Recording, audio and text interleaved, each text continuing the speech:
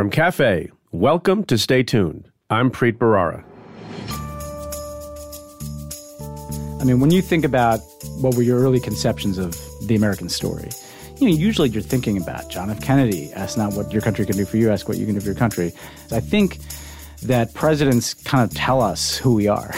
They tell us what we stand for. They tell us where we're going. And they fill that gap of what is our national identity. That's Ben Rhodes. He served in the Obama administration for all 8 years, like my previous guest, Valerie Jarrett.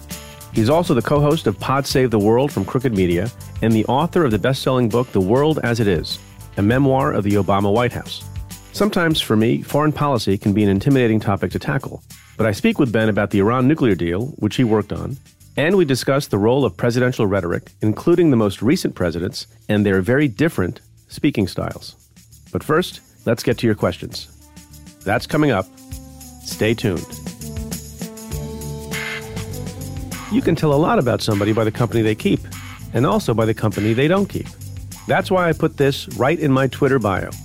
Banned by Putin, fired by Trump. And now we've put it on a t-shirt.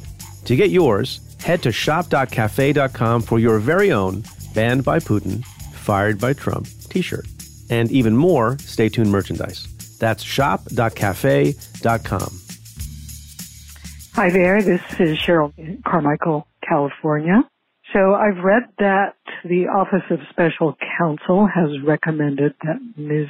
Kellyanne Conway be dismissed for her repeated violations of the Hatch Act.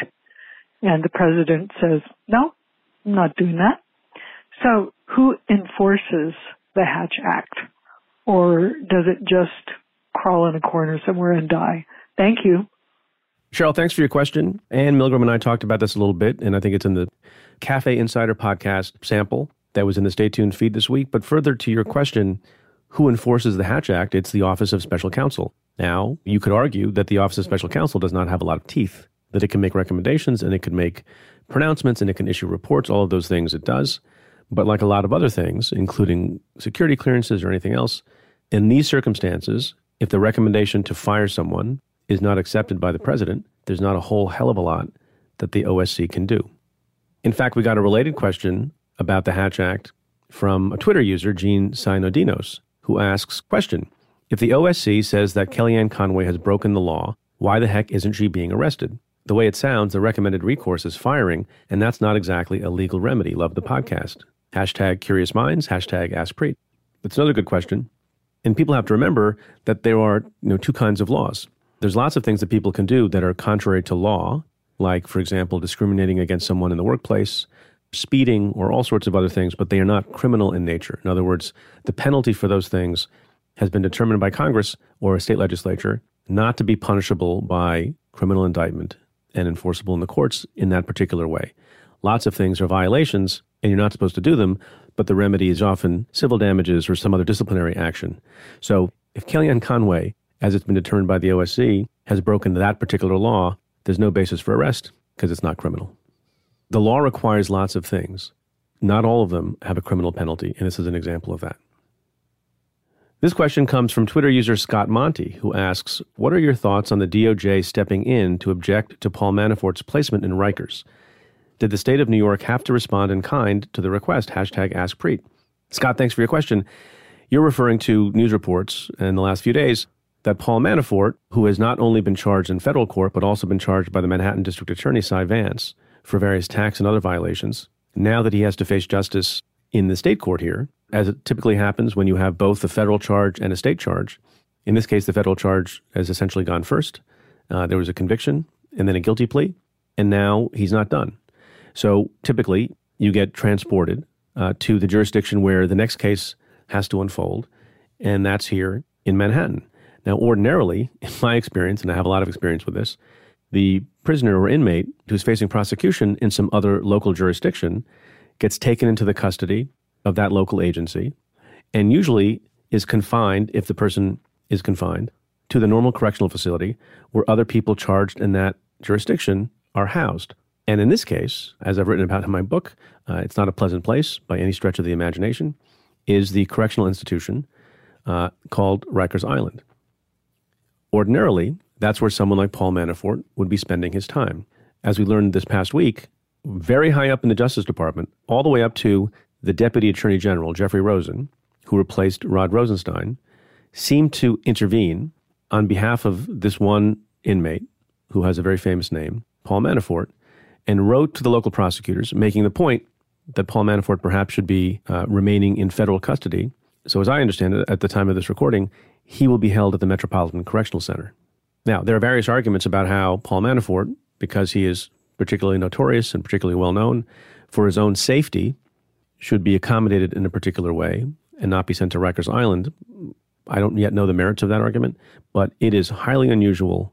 I've never heard of such a thing. And what's in particular highly unusual is that someone way up in the food chain, the second most powerful person in the entire Justice Department, would be weighing in on something that's usually left up to local authorities and the Bureau of Prisons. It's odd and unusual, and I've never heard of an example of this. And as one of my former colleagues from SDNY has suggested on social media, it may be something worth looking at by the House Judiciary Committee. Ann Milgram and I will be discussing this further on the Insider podcast this coming Monday. My guest this week is Ben Rhodes. He's the former Deputy National Security Advisor to President Obama. Ben was responsible for national security communications, global engagement programs, public diplomacy, and speechwriting. Ben was also one of the earliest members of the Obama campaign, joining him in Chicago as a senior speechwriter and later foreign policy aide as a 29-year-old. Ben gave me his assessment of our current situation in Iran and his take on some of the Democratic 2020 hopefuls. That's coming up. Stay tuned. I take safety seriously, especially when it comes to my home. Did you know that only 1 in 5 homes have home security? It can be difficult to find an effective system that doesn't break the bank. And most companies really don't make it easy.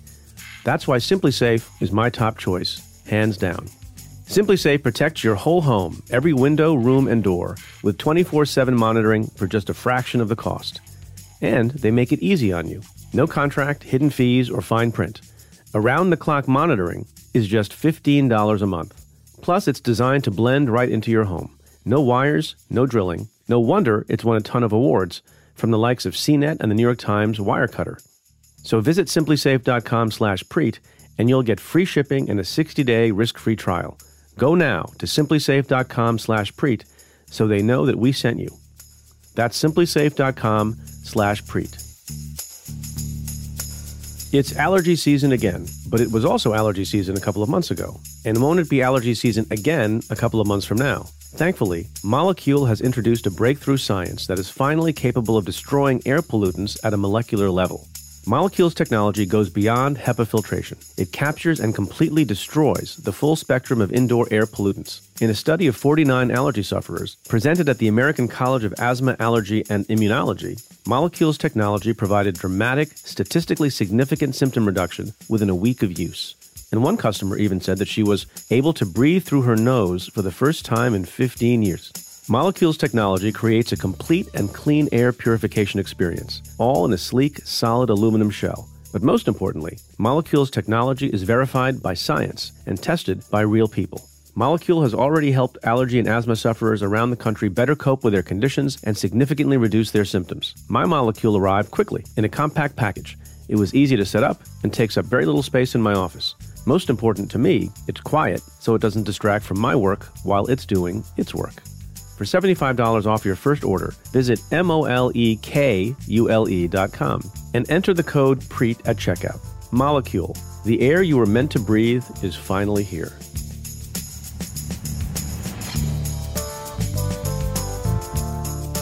Ben Rhodes, welcome to the show. Good to be here, Preet. Congratulations on your book, which is recently out in paperback, The World as It Is. Thank you. Thanks.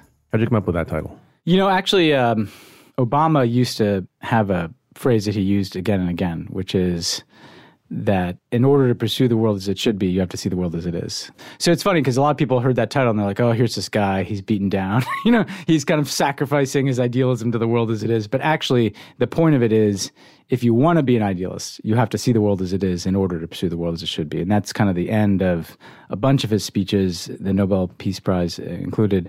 And actually, I didn't know this, but when Michelle Obama wrote Becoming, she says that like on her first date, Barack Obama used that line. So That's a hot line. Like a lot of things, yeah, exactly. I didn't use that on my first date, but like a lot of things in my life, I stole from Barack Obama.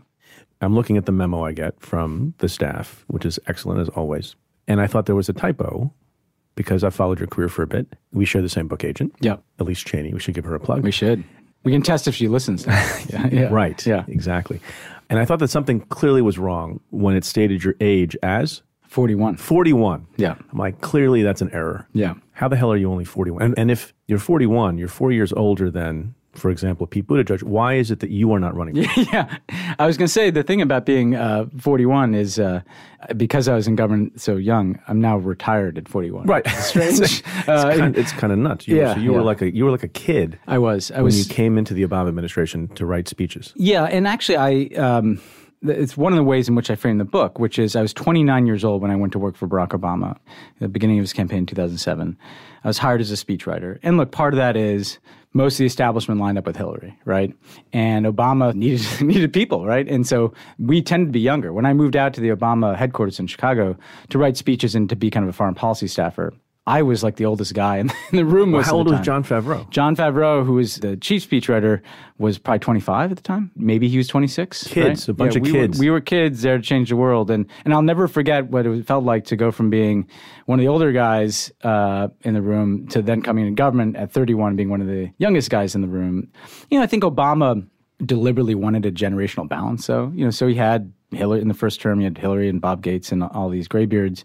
And then he wanted some younger people around too. He wanted diversity of views, diversity of generational viewpoints. I recognize the advantage I had is I was not famous. I was not known. I was this relatively anonymous 31-year-old. And so I could tell kind of a coming-of-age story. What's it like to be spit into the White House at 31 and spit out at 39 and to essentially have come of age at the center of all these events? So what was it like? Were you in awe when you went to the White House, or just in shock, or is it, this is how I roll now? Well, we were part of this cultural phenomenon of the Obama campaign. And this thing, which started as a few dozen people working to elect the first African-American president, suddenly became this phenomenon over the course of 2007, 2008. But then when you come into the White House the first day, no matter how much you think you've earned it, no matter how much you think the right thing has happened, you can't help but be somewhat awed. First of all, because it's so small. I was struck by, you've been there, Preet, but you walk into the West Wing of the White House, and there's like 40 people who work there, maybe 50 people, and you're kind of looking around, where are the other people? They're across the street. Yeah, they are across the street, but what you get is that this is just human beings in these offices making these decisions. My office in the West Wing had a very low ceiling, which didn't really matter for me because I was short. But I realized that the reason why is because the Oval Office was right above me, and they had a lot of communications and encryption equipment in the ceiling. And then I remember kind of walking around, and I kept expecting to be stopped by some armed man. Get out of here, kid. Yeah, get out of here, kid. And you're walking by, Abraham Lincoln's official portrait, and you're walking by rooms where these momentous decisions have been made. In the first few days, you are totally awe-inspired. We were also dealing with a financial crisis and 2 wars, and so the work is right on top of you right away.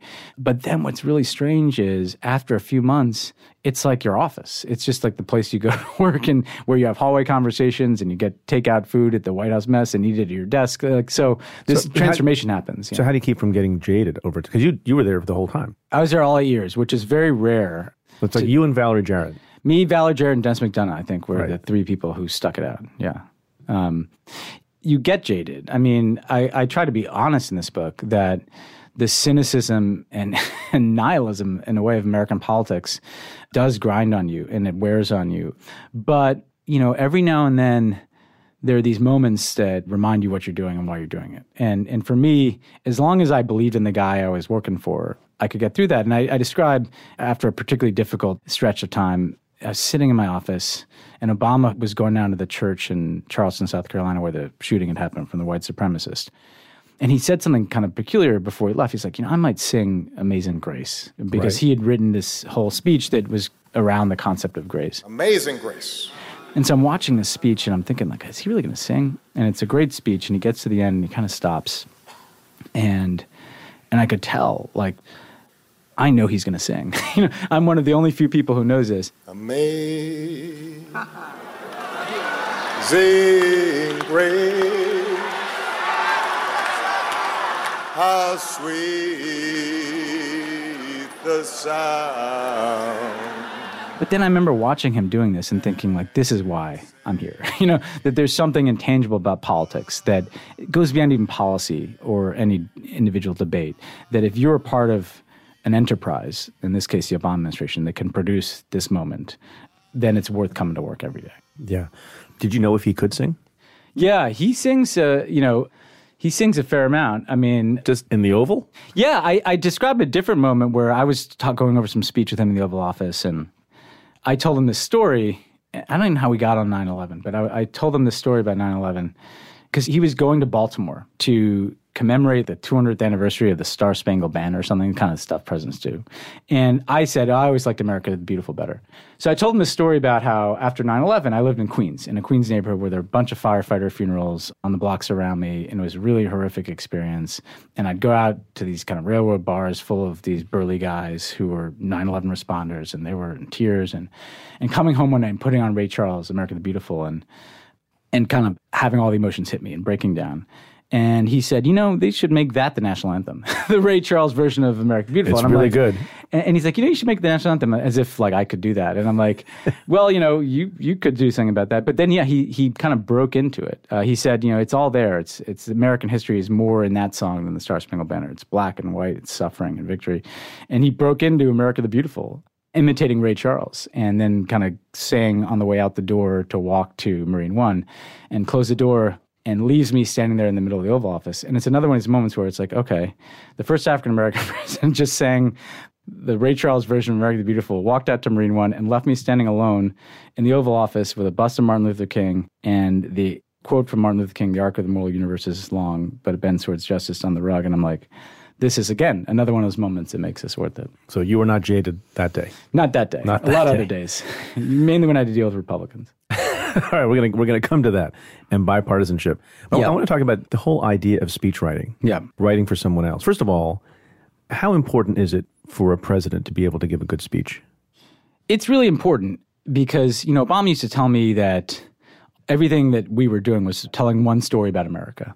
When you look at what made Obama successful as a politician, the 2004 Democratic Convention speech that launched his ascent is essentially the same speech as the 2017 farewell address he gave before he left office. There was a consistency and an authenticity that people connected to. And all the different things we were doing, whether it was healthcare or an Iran nuclear deal or climate change, it kind of added up to one vision of a progressive America drawing on its best self, right?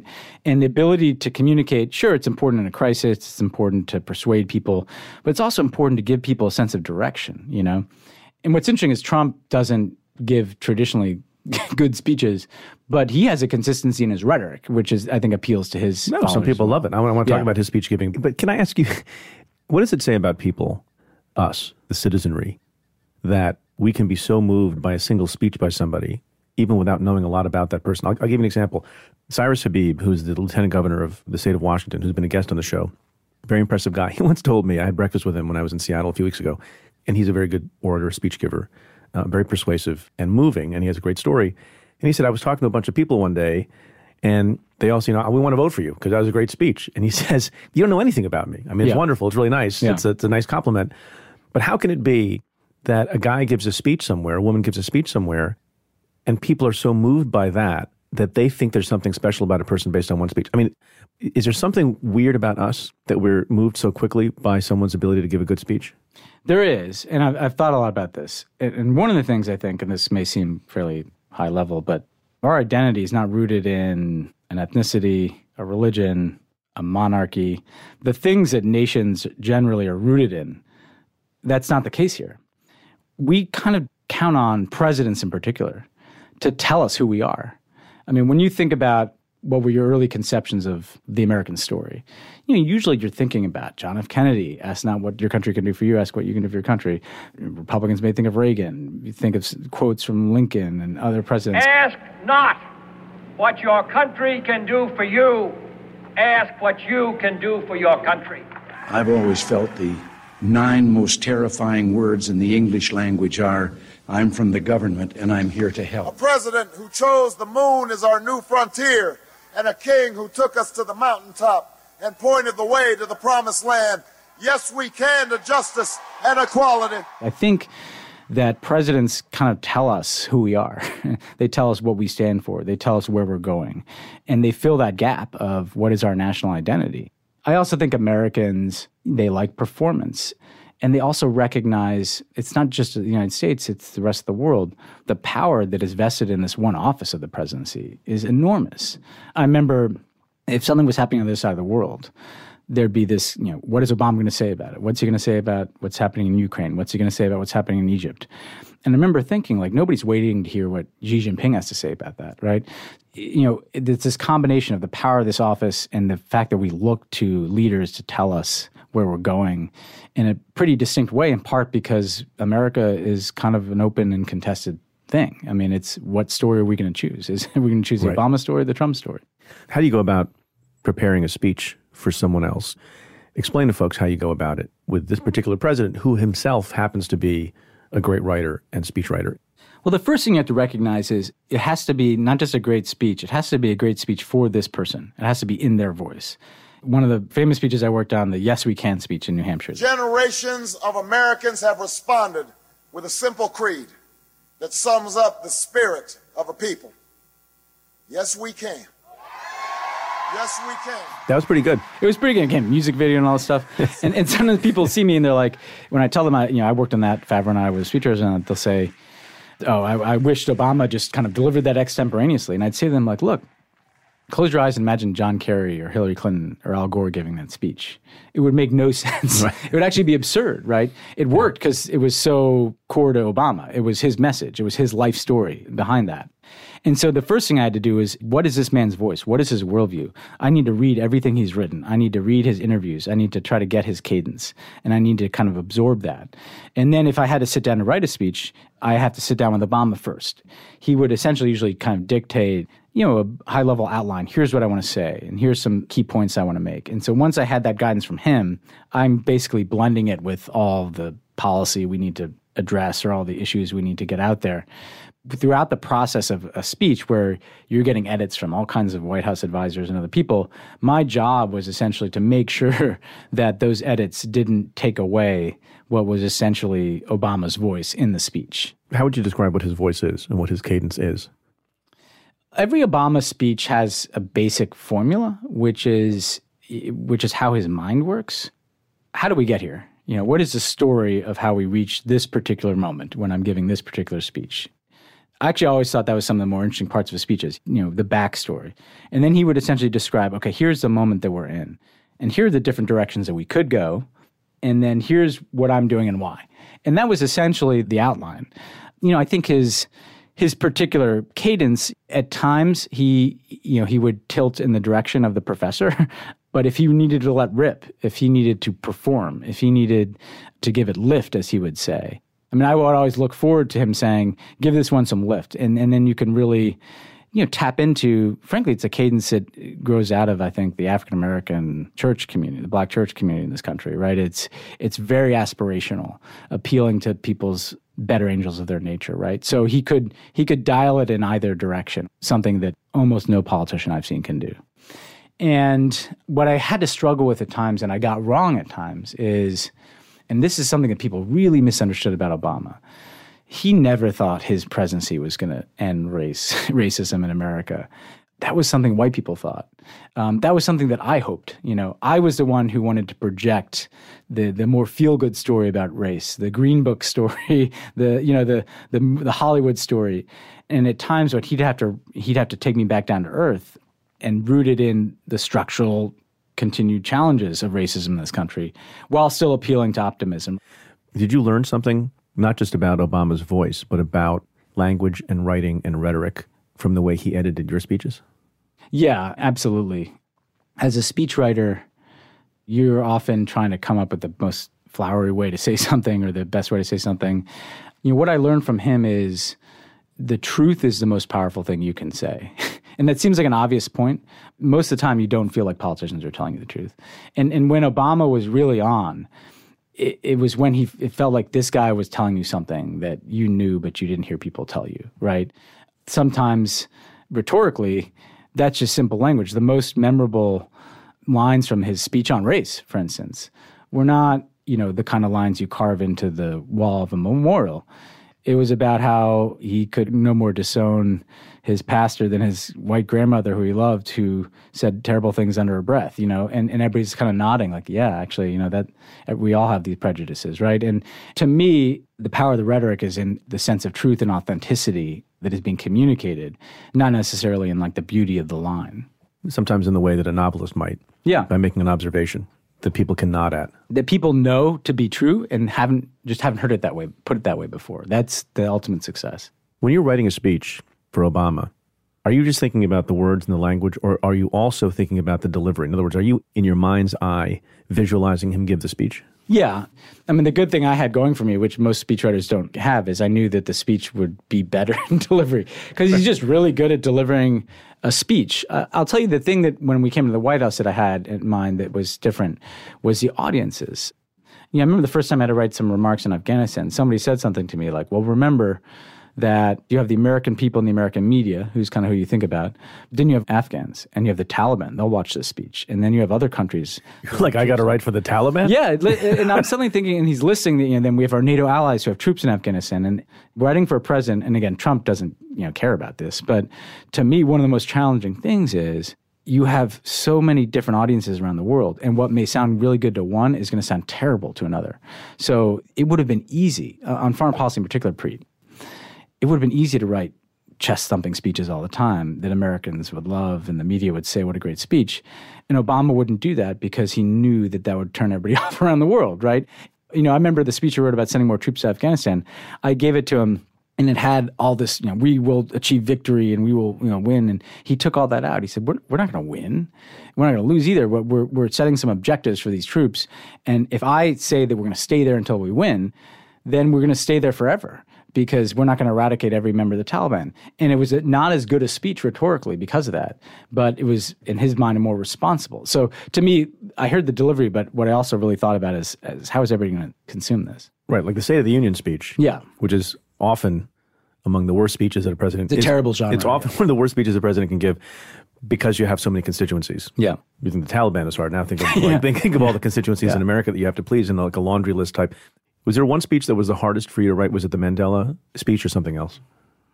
The hardest speech, it's a really good question. The hardest speech for me to write, he gave an address to the nation about Syria in late summer of 2013. This was the infamous red line.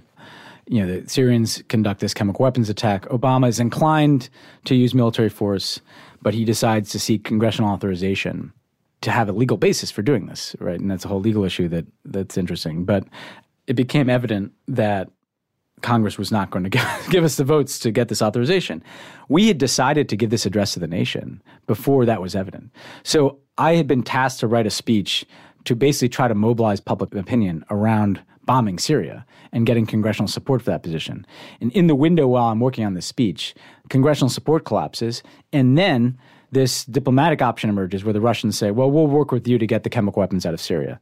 And it was the strangest speech to write because I was condemning this horrific thing that had happened, this chemical weapons attack. I was saying that we were prepared to use military force to deal with it, but we're not going to. Right. And everybody knew that the reason we weren't was tied to the fact that Congress wasn't giving us its votes.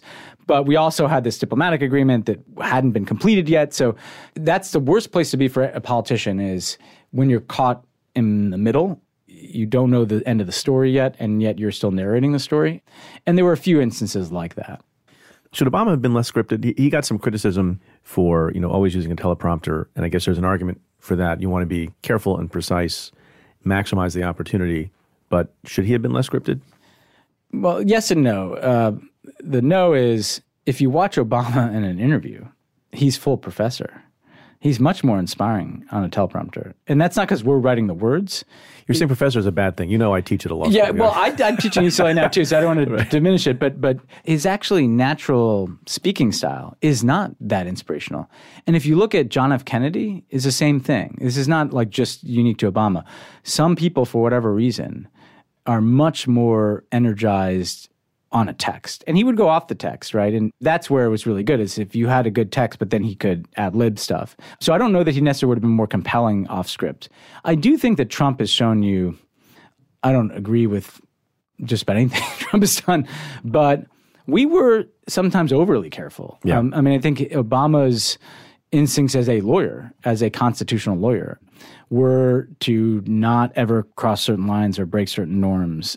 His instincts as an African American were like Jackie Robinson. They're going to be hurling insults at me from the bleachers, and I'm going to stand on first base and not yell back, you know? Yeah. And I understand that psychologically.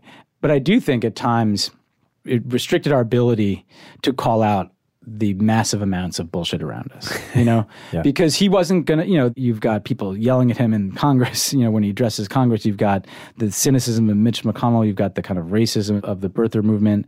In the birther movement, his response to that was to release his birth certificate and prove rationally that I'm correct and that these people are crazy. And I've never really thought about this, but like the place to be unscripted was just in calling out the complete and utter cynicism emanating from the Republican Party, because it was there all 8 years. It didn't just emerge with Trump. But what's odd is, and you seem to allude to this a couple of times, Trump, people will say, and not everyone will like my characterization, he's an effective communicator. Yeah. And a lot of people who don't agree with him think that he's got a poor vocabulary, which is true. He's very repetitive, which is true, which is another way of saying he's always on message. I mean, everyone understands the guy has a view about quote-unquote fake news, no collusion, whether or not the Mueller report says it. And some people get faulted when they're running for office and when they're trying to make a persuasive argument about something. The intelligent people sometimes don't want to be repetitive and say the same thing 17 different ways, none of which ever ends up being memorable. But the one criticism of Trump from all sides is that when he does use a script, it tends to be not a good speech. It's terrible. The theorem that you just suggested a few minutes ago is that, you know, some people like Obama is better with a script. What is it about Trump that makes him worse with a script? It's authenticity. So Barack Obama was able to be authentic with the script, in part because he would work on it. You know, when Trump reads a speech, you feel like he's reading it for the first time on the teleprompter, right? It's like a hostage message. With Obama, he's put his stamp on that speech. He's given us the guidance for it. He's edited a bunch. You know, he'd edit things 10, 15 times before it was finalized. The key element for any politician is to be authentic. Trump doesn't sound authentic when he's reading a script. When he gets up in front of a big crowd and he's just talking, he is entirely himself, right?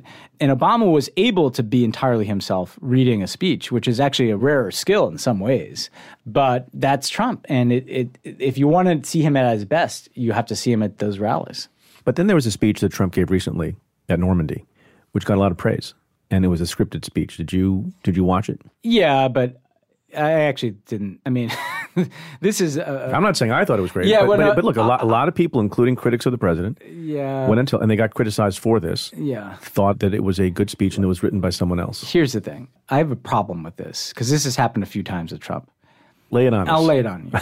Okay. And here I'll be a little Don't hold I'll back. be a little cynical here. It's a podcast. Every single speechwriter who's ever lived can write a good D-Day speech. This is not a hard fucking story to tell, right? Like, these guys stormed the beaches, the biggest heroes in American history.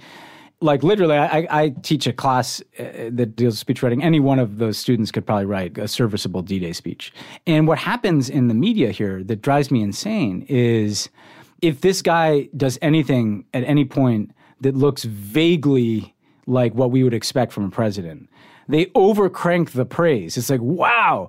Instead of insulting, you know, the our allies, he actually uttered the written words that any U.S. president would say at D-Day. That doesn't mean that this was a great speech. You know, if he didn't knock over the podium and hurl insults at Emmanuel Macron, you have these pundits poised. And part of this is, Preet, which also drives me crazy, they think that, like, well, because I'm hard on Trump all the time, I have to occasionally, like, really give him a praise, right? And so this happened in the State of the Union, his first State of the Union. At the end, he told the story about some Navy SEAL who had passed away. Again, any president would do this.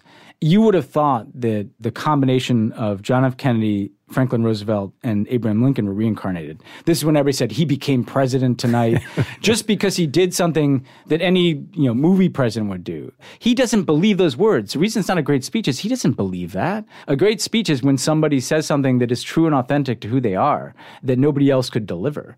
The fact that Donald Trump delivered a speech that literally anybody could deliver and just happened to not insult people doesn't mean he did something great. It just means he chose not to be Donald Trump that day.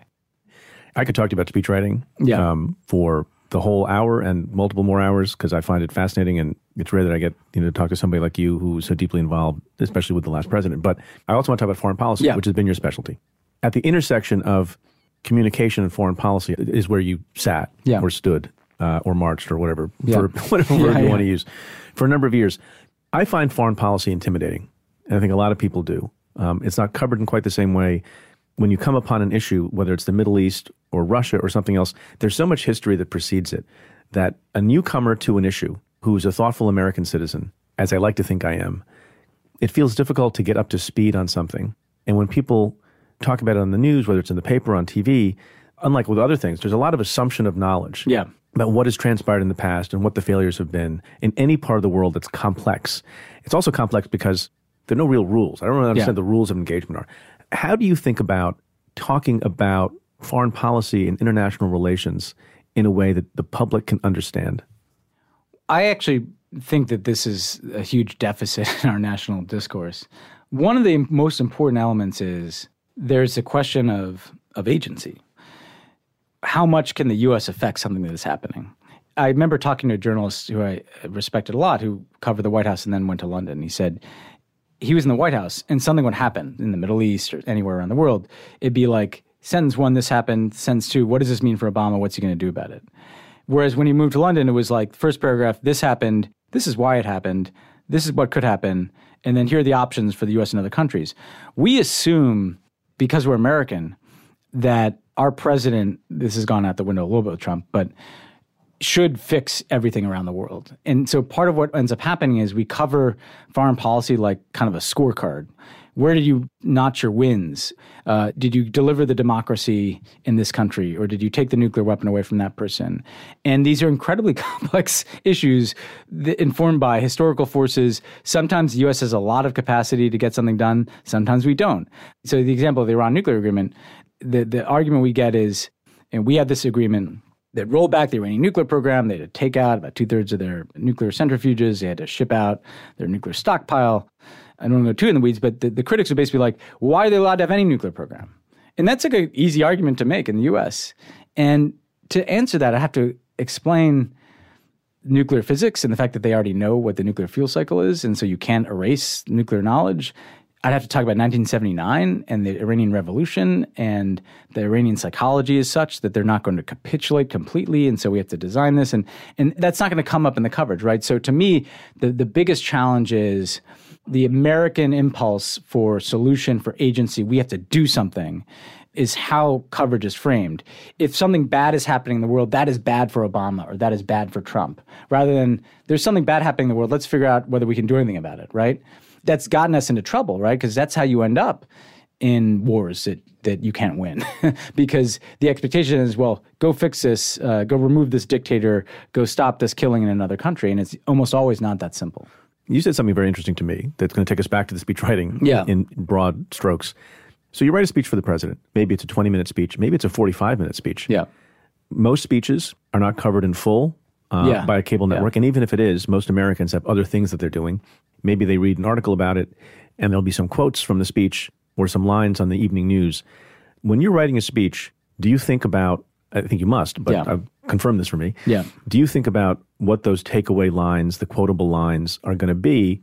And is that your point about foreign policy, that because it's so complicated, you are not going to do justice to the issue for the public, given the reality that in the 40-minute speech that you've written, the background stuff is never going to make its way into an article or in a clip. And so that's why that's more difficult. Yeah. This changed even while I was in the White House. You know, by the end of the White House, if I wrote a speech, I had to know that like a lot of people were going to consume that speech on Twitter, literally bits and pieces. You also had the politicization of how all these issues are covered for a lot of reasons that we don't have to get into all of them, but basically in part because news organizations shrunk and news organizations became more political focused, more DC focused.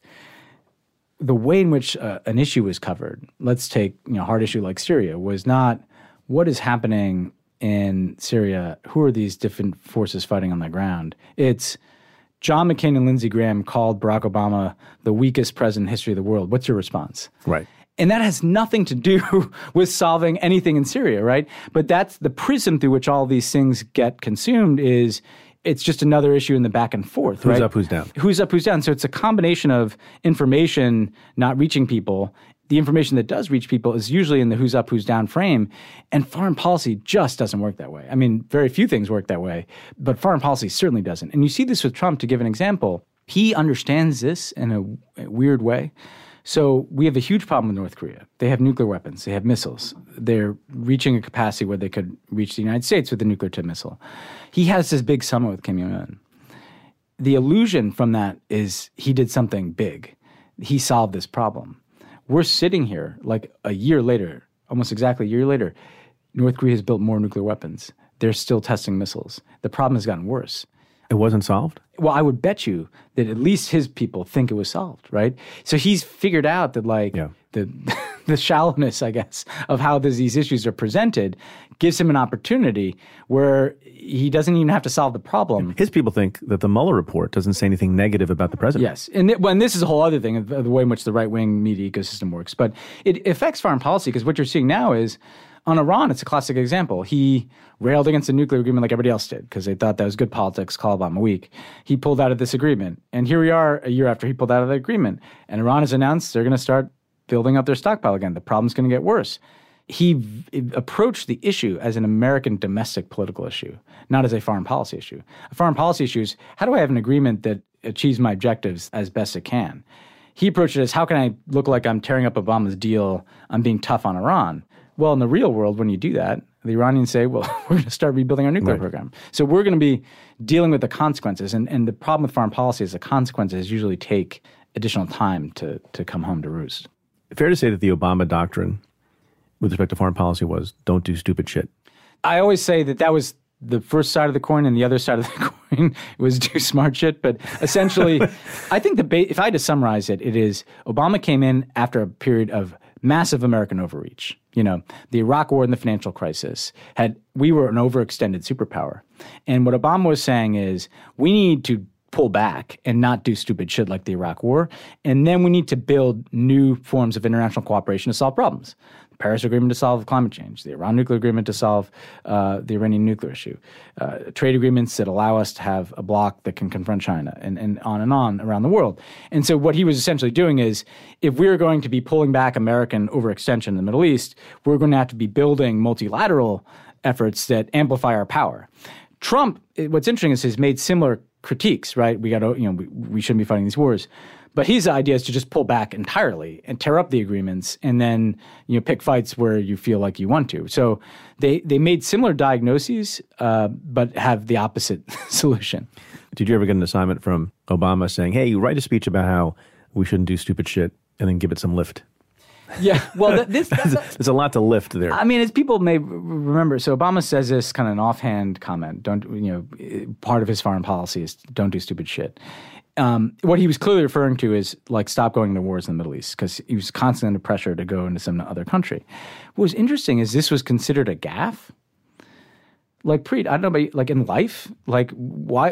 Who wants to do stupid shit? Like, look, that's always been my doctrine. My personal doctrine has been don't do stupid shit. Minimum, do no harm. And it's like... It's worked out pretty well. It was interesting because it poked this sensitivity, because everybody knew what the stupid shit was. Vietnam, Iraq, you could argue Afghanistan. Like, you could argue Libya under us, right? So, it was interesting that it was controversial in Washington circles for somebody to say we shouldn't do stupid shit. And they're like, no, we must keep doing the stupid shit. This is the most we've used the word shit on the show. Sorry. And, there are children who listen to this. Sorry. Cricket media. This is not pod safe, guys. Sorry. Let's talk about some arguably stupid shit. Were we, under the Obama administration, too soft on Russia? Yeah, I think we were too slow to realize. And people forget, in a way, that Medvedev was in there for the first 3 years. And he really wanted to do all this stuff with us. So we did an arms control agreement, the New START Treaty. They agreed with us on doing Iran sanctions. The relationship was really good. Putin comes back in 2012, and he is just hellbent on pushing back on the United States. And I think not just from Obama, but from 20 years of perceived humiliation. He felt Russia had been getting a bad deal for 20 years. NATO is getting to his borders. The EU is getting to his borders. We regime change in Iraq, regime change in Libya. And we were wrong in thinking that all that good progress with Medvedev was something that Putin must have been on board with. everybody assumed that Putin was kind of behind the throne. And, it took us too long to see the extent to which when Putin came back, all bets are off. Now we got there, obviously, with what he was doing in Syria and Ukraine. And then we were quite tough with him. I mean, the sanctions that we put on Russia with the Europeans are having a huge impact on him. But I do think that the analytical failure was to think that the first Obama term was going to foreshadow where things are going to go in the second Obama term. And the shift from Medvedev to Putin was much more dramatic than we anticipated. Was Mitt Romney more correct? Yeah, he's than more Obama correct. in the 2012 debate, the famous debate? Yeah. I mean, I think that the answer is yes, so I'm giving him the credit, but I also think these things become talisman, as if Mitt Romney had foreseen everything that was going to happen. I mean, what's interesting about it is Mitt Romney was representing a conventional Republican Party view that the Russians are the number one geopolitical adversary. I think Obama's view was that, terrorism is the biggest threat. But frankly, to this day, I would argue China is actually still the biggest geopolitical competitor. China is much more powerful than Russia. So the two addendums I make to Romney being right in his identifying the Russian threat are, one, I still think China's a bigger challenge than Russia, with all the Russia's doing. And two, what the hell happened to the Republican Party? These are the guys who literally built their entire foreign policy in the post-World War II era around opposition to Russia. The Mitt Romney rhetoric of 2012, some of the same people who throw that quote back at me, Preet, are enabling everything Donald Trump is doing in essentially letting Vladimir Putin run rampant in our democracy. So I take it with a grain of salt. Stay tuned. There's more coming up right after this. Sometimes we all need a break from the constant news cycle, and the Great Courses Plus is a great escape. With this streaming service, I can pick up a new hobby or build my knowledge on virtually any topic, like the great palaces of the ancient world and mysteries of human behavior. There are thousands of fascinating lectures to explore, all presented by passionate, award-winning experts. They have how-to courses on everything. And with the Great Courses Plus app, you can watch or listen anytime, anywhere.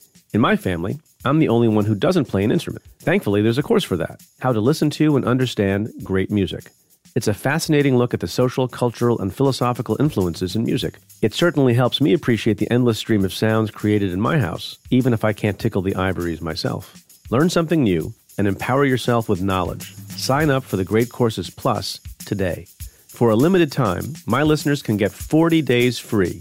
That's 40 days of unlimited access to their entire fascinating library when you sign up through my special URL, thegreatcoursesplus.com/Preet. That's thegreatcoursesplus.com/Preet.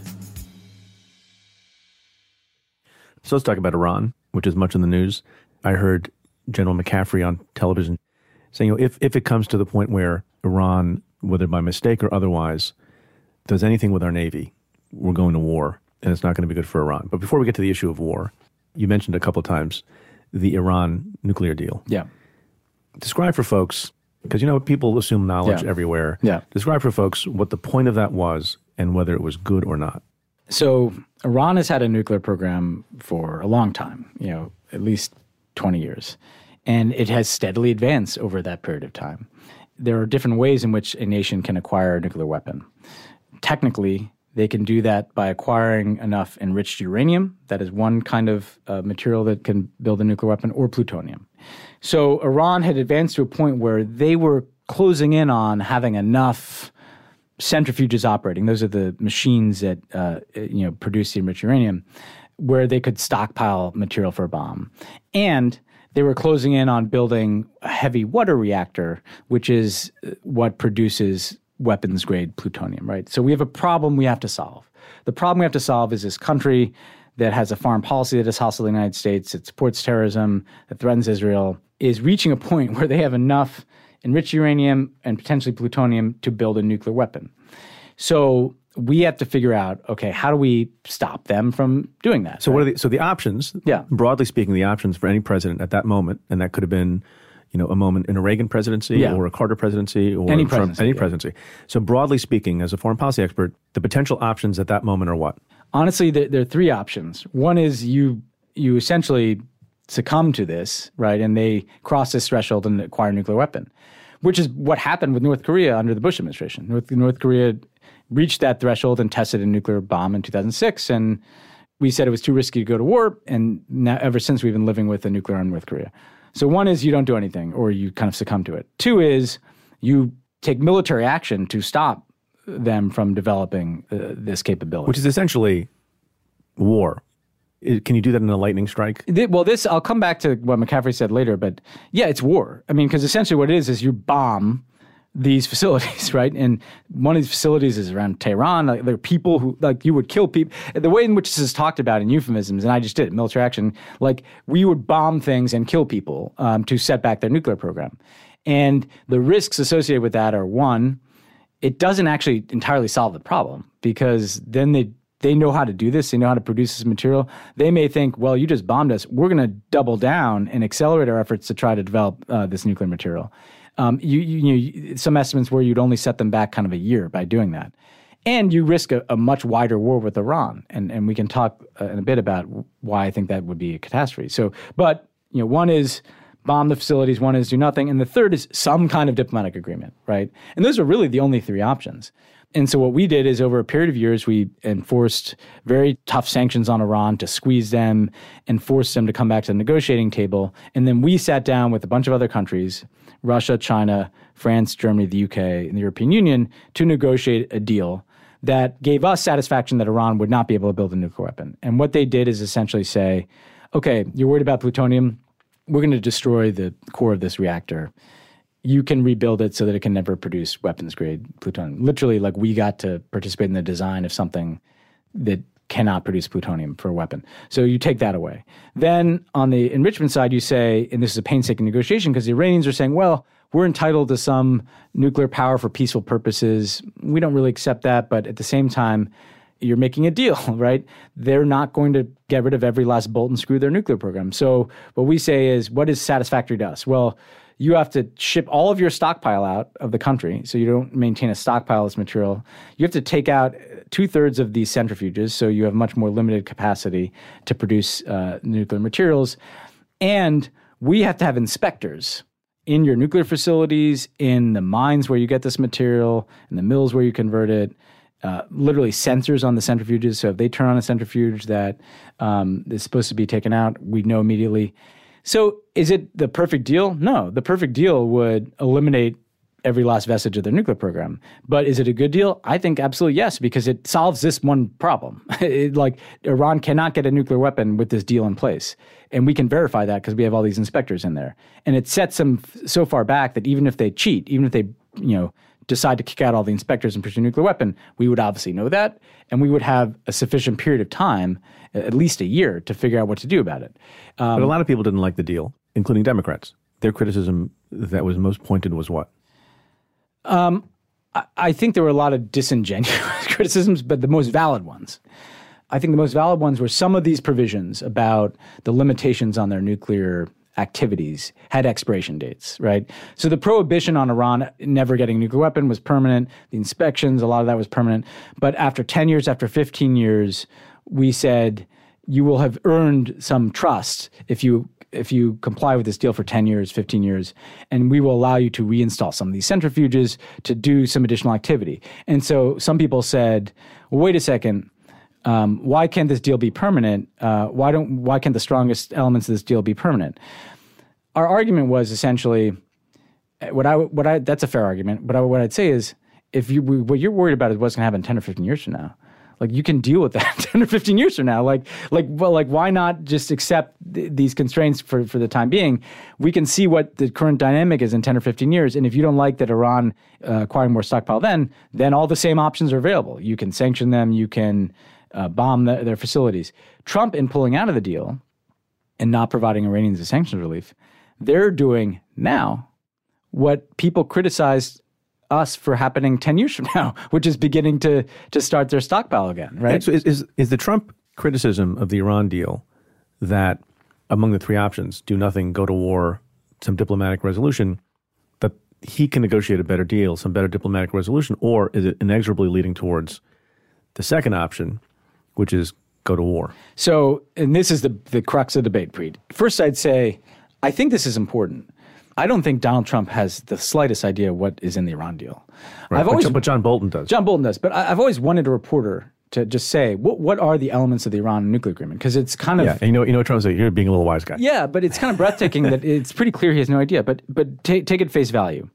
There is a view that I honestly never understood, but I'll try to present it fairly, and then I'll present the disagreement. I think John Bolton, if Bibi Netanyahu was sitting here, if Mohammed bin Salman was sitting here, would say there's a fourth option, which is what they're doing now, maximum pressure, which is you just sanction and squeeze, and at some point you just kind of break them, right?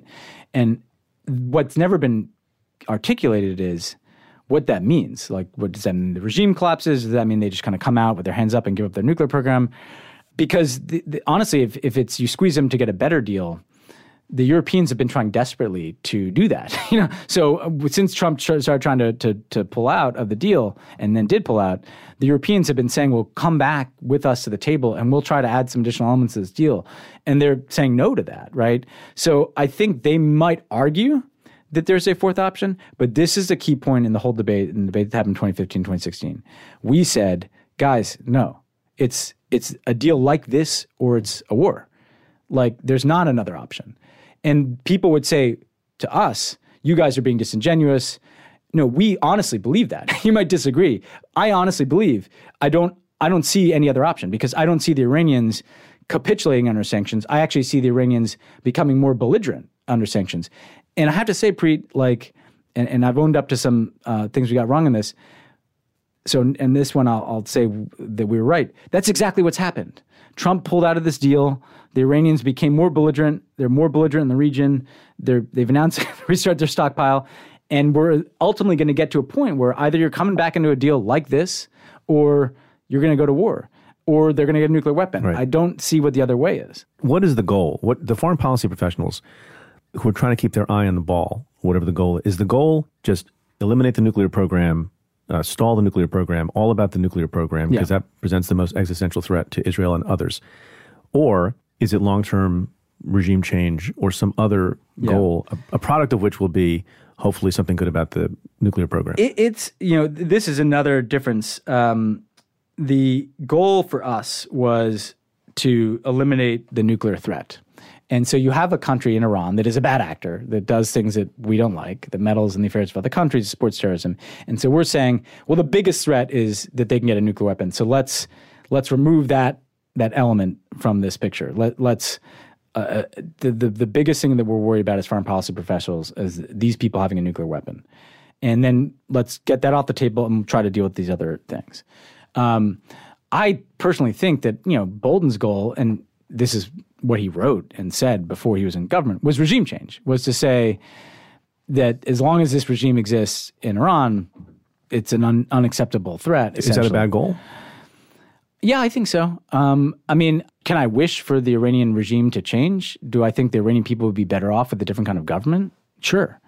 But for the U.S. to remove it, if we were to remove them militarily, or let's say even I'm wrong and they do collapse, I think that what emerges is worse. And this is what we've seen this in plenty of other countries. The people with guns in Iran are the people who are even worse than the people running it now. The Iranian Revolutionary Guard, you prosecuted one of their foot soldiers. Those are the guys who'd win a power struggle. There's not some fifth column of, even though I do believe there are a lot of small d Democrats in Iran who want a more democratic society and want a more rational foreign policy. I just don't believe that the U.S. imposing regime change on Iran would make things better. I think it would make it worse. Our bet was that you will do more, hopefully over time, to encourage Iran to move in a different direction by engaging them and trying to deal with them than by shoving them in the corner. One of my experiences in foreign policy is we have this misperception, I think, as Americans, that if we just punish and punish and punish, some of these places will change. And Cuba's another place I worked on. And we've been punishing them for 60 years. And guess what? The Castro regime is still there. I think we can get further opening up and having more ideas and more people and more opportunities that can provide an incentive for a place to change rather than saying we're going to impose regime change. So let's talk about what's happening in the present day and in the immediate term. So there's this business with these tankers, which, if you read the press casually, you would think that they were American tankers. Yeah. They're not. No. What's happening there? So you have these two tankers, Japanese flag tankers, passing in the Gulf of Oman. It is in a part of the world where there's a ton of shipping that takes place. And they're attacked and set on fire a few days ago. The Trump administration comes out right away and says Iran is to blame. Aren't they correct about that? I mean, probably. I'm like the problem is, when you have this level of credibility problem, yeah. I think it's fair to say you guys got to cross a higher bar than Mike Pompeo coming out and showing us one grainy video of some guys in a speedboat. And although I do think that the House Intel chair, Adam Schiff, also said that he believes it to be true as well. Yeah, no, I don't want people to think I don't think Iran did this. I do think. You want more proof? I want more proof because, look, when Trump pulled out of the Iran deal, he said that Iran wasn't complying with the deal, even though they were. And in international, if I'm sitting in Europe, if I'm one of our allies, I'm thinking like, I need, but it's, by the way, it's not just for if something's going to happen here, the world needs more proof, right? If they want to build support for some action to take against Iran in any way punitive, I just think the normal course would be to present your evidence to your allies or at the UN, right? So yes, but let's say Iran did this. You also don't know, well, what happened? Was this Iran? Was this an Iranian proxy? Was this something that the Iranians meant to do? Or was this something that a bunch of cowboys did? Like, this kind of stuff matters to other countries, right? When you're trying to build support. Since the intelligence debacle that caused us to go to war in Iraq. This is what I'm saying. You want more proof. And we can't take dramatic actions in the absence of a higher threshold of proof. So right now people say to me, like, who's this guy? Whose side he's on? And I'm what I'm saying is not that I'm on Iran's side. Whose side are you on? I'm on. Settle it right here. What I'm saying is, look at the Gulf of Tonkin and look at the Iraq War. The two biggest catastrophes in American history in terms of our foreign policy were started under false pretenses. And the Gulf of Tonkin, I think people really did think that was attacked by North Vietnamese at a certain point, and it turned out to be wrong. I think some people really did think that Iraq had weapons of mass destruction, and it turned out to be wrong. Like, you need to interrogate this evidence, is what you used to do, Preet. And then the second question is, like, as I watch the news coverage, there's like a presumption that we go to war with these tankers. Why on earth would we go to war over two tankers being on fire in the Gulf of Oman? That's crazy. I don't think most Americans think that, like, we should go to war. A war with Iran is a real thing. And this is that's right up there with don't do stupid shit. Yeah, war with Iran is a real thing. This is a big country. They have the capacity to hit back in a lot of ways. They would attack us in Iraq. They would attack us in Afghanistan. They would attack Israel. They could launch attacks in Lebanon. They could launch, as you know, terrorist attacks in the Western Hemisphere. Like, we could be talking about a very costly war that could make the war in Iraq look like the warm-up act. Do you think that Trump himself wants to go to war? I don't think he does. I think Bolton does. So what's weird to watch this is you have Bolton and I think Pompeo had this agenda where... You think Pompeo wants to go to war also? I know Bolton does. And if people say, well, how can you... Like, he said it, like, he's said this for years. Like, he believes this is ultimately ending in some kind of war, right? I don't know if he wants to go to war tomorrow, but I think he does think that at a certain point the U.S. is going to have a military conflict with Iran. I think Pompeo has either deluded himself into thinking that we can sanction them into dust, or he wants to go to war. I don't know the answer to that question. All I know is what they are doing is making war more and more likely. And Trump's, he wants to have the rhetorical boogeyman of Iran, but that is creating its own logic that is leading towards war. The constant battering of Iran and the constant piling up of sanctions on Iran and the constant provocations emanating from us towards Iran are now resulting in Iranian provocations towards us. And once you get on that kind of cycle of escalation, how do you get off? You know, and are these the kind of people, Trump, Bolton, Pompeo, who can get off? I hope they can. I really hope they can, but I fear that they can't. Is Joe Biden the right person to be the next president of the United States? I think anybody who's running on the Democratic side is the right person. I don't... Wait, am I correct that I'm trying to go through the list of the 4,000 in my head. Yeah. Am I correct that Joe Biden is the one you know best, personally? Yeah, I know him best, but I know a lot of them. Yeah. I'm avowedly neutral. I think Joe Biden... You're not advising anyone? I provide advice to anybody who asks. Got That's kind of my... it's a good place to be. I think Joe Biden would be a great president. I think Joe Biden has a set of skills that are unique to Joe Biden. Democrats will basically have a choice to make, Preet, is do you go with a guy like Biden, who I think is someone who is a steadying influence, knows how to do the job, or do we want to fall in love with somebody new who comes along, And Who's the new person you'd fall in love with? Everybody's going to get a turn, right? So like Buttigieg got a turn, and Warren, she's new relative to Biden. I mean, I basically think there's this cohort of Warren and Pete. People used to think Beto, who knows, maybe he'll get another shot. Kamala, a bunch of other people. What'll happen is either one of these people will build a juggernaut that gets bigger and bigger and bigger and overtakes Biden, or they won't, and Biden will be the nominee. You haven't mentioned Bernie. I first of all, I'll say something really nice about Bernie, which is I think Bernie's been a hugely positive force on the debate for the last 4 years. By the way, foreign policy as well as domestic policy, clarifying, motivating to people. And Bernie's definitely part of this mix. I don't think there's space for both Bernie and Warren. They're both kind of tapping into a certain kind of populism. So one's going to knock the other one out. One's going to knock the other one out. So, we're sitting here today. Warren looks like that person. But, man, I've been through a primary. Like, Barack Obama was 30 points down at this time. So I'm aware that we could be sitting here 6 months from now and Bernie's where Warren is now. That actually gets me to my next question. Do you think Trump's election was a fluke, or did it reflect something about America that you did not appreciate? I don't. I think it was. I don't think it was a fluke in the sense that I think that by the time Donald Trump came down the escalator at Trump Tower in 2015, he was the obvious Republican nominee. The Republican Party has been moving in this direction. Did you think that then? You didn't think that then? No, I didn't think that then. When I went back and was writing this book, there's a direct line. Sarah Palin to the Tea Party. We had a phenomenon in the Obama campaign in 2008 of what I would call forwarded emails, which is emails forwarded around by someone's like racist uncle. Obama is a Muslim who's not born in the United States or whatever. They were forwarded enough that we had to actually respond to these and give field organizers talking points. Then Sarah Palin is like that forwarded email is the vice presidential nominee. And then the Tea Party, and then the birther movement, and then all the conspiracy theories, Benghazi, which I had to live through, and the rest of it, right? And this kind of radicalization happening in Republican politics and right-wing media, the ugliness, the anti-immigrant pieces of it, the anti-Muslim pieces of it. We're building and building the extremism of their opposition to Obama. These were all there, as early as 2010. I mean, and so Trump, that's why he never trailed. So I think it wasn't a fluke in the sense that Donald Trump represents the views of the Republican Party of the United States. And that's where I disagree with Biden, by the way. This is not an aberration. This is where this party has gone. And maybe not the Republicans that you and I know, but the voters, and it's not to say they're bad people, but it's this mix of the media they're consuming and the failure of politicians to take a principled stand on certain things. So I don't think it was a fluke in the sense that I think the Republican Party is moving in that direction. I think like 900 weird things had to go wrong for Hillary Clinton in 2016, and they all did.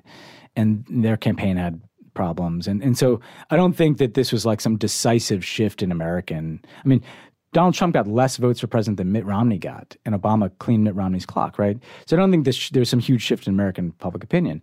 I think now, though, we talked about stories earlier, we're presented with the starkest choice possible. The story that Barack Obama represented, is that the future of American politics? Or does the story that Donald Trump represented, is that the future of American politics? And I think the answer to that question will answer everything. And what do you predict? I predict that if you look at American history, there's always blowbacks to change. There's always, after every advance for civil rights or social safety net, there's always a backlash. And then we always pick up and keep moving forward, right? And so to me, that this answer of legacy, I don't think our legacy has been undone because, frankly, it could be picked up and carried forward. The Paris Agreement, for day one of the next Democratic administration. My Cuba opening, sure, a Democrat would pick that up too. So you realize this is all a continuum, and what matters is the overall direction of things. It's not settled on any one election. So you're hopeful? I am hopeful. Ben Rhodes, congratulations again on the book, which continues to do great. The World as It Is. Much better title than As the World Turns. Yeah, or General Hospital. Thanks for being with us. Thanks, Preet. The conversation continues for members of the Cafe Insider community. In this special bonus, you'll hear the job advice President Obama gave to Ben Rhodes, his feelings on the personal relationship approach to foreign policy, and the pressure he felt as a white kid from the Upper East Side, writing for America's first black president. To hear that and get the exclusive weekly Cafe Insider podcast, subscribe now at cafe.com/insider. Sometimes at the end of the show, we don't need to talk about politics or news or something that's either upsetting or controversial. Sometimes we can just talk about music. And I was struck in the interview with Ben Rhodes how he talked about his conversation with Barack Obama and about Ray Charles and his version of America the Beautiful, and how, presumably, President Obama was kind of joking, that should be America's anthem. I take no position on that point of view. I thought we'd leave you with a few notes from Ray Charles' America the Beautiful. Oh, beautiful, for heroes proved in liberating strife.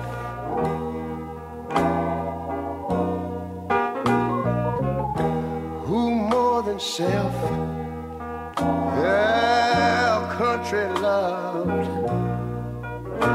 and mercy more than life. Well, that's it for this episode of Stay Tuned. Thanks again to my guest, Ben Rhodes. Stay Tuned is presented by Cafe. The executive producer is Tamara Sepper. The senior producer is Aaron Dalton. And the Cafe team is Carla Pierini, Julia Doyle, Calvin Lord, Vinay Basti, and Jeff Eisenman. Our music is by Andrew Dost. I'm Preet Bharara. Stay tuned. I take security seriously. In fact, it used to be my full-time job to think about safety. And that didn't stop when I went home at the end of a long day. That's why SimpliSafe is my top choice, hands down. SimpliSafe protects your whole home, every window, room, and door, with 24/7 monitoring for a fraction of the cost. Visit simplysafe.com/Preet, and you'll get free shipping and a 60-day risk-free trial. So go now to simplysafe.com/Preet so they know we sent you. That's simplysafe.com/Preet. SimpliSafe is the home security for right now, when feeling safe at home has never been more important. SimpliSafe was designed to be easy to use while protecting your whole home 24/7, starting at 50 cents a day. Order online easily. Open the box, place the sensors, plug it in, and your home is protected around the clock. No technician has to come to your house. Head to simplysafe.com/Preet and get free shipping and a 60-day money-back guarantee.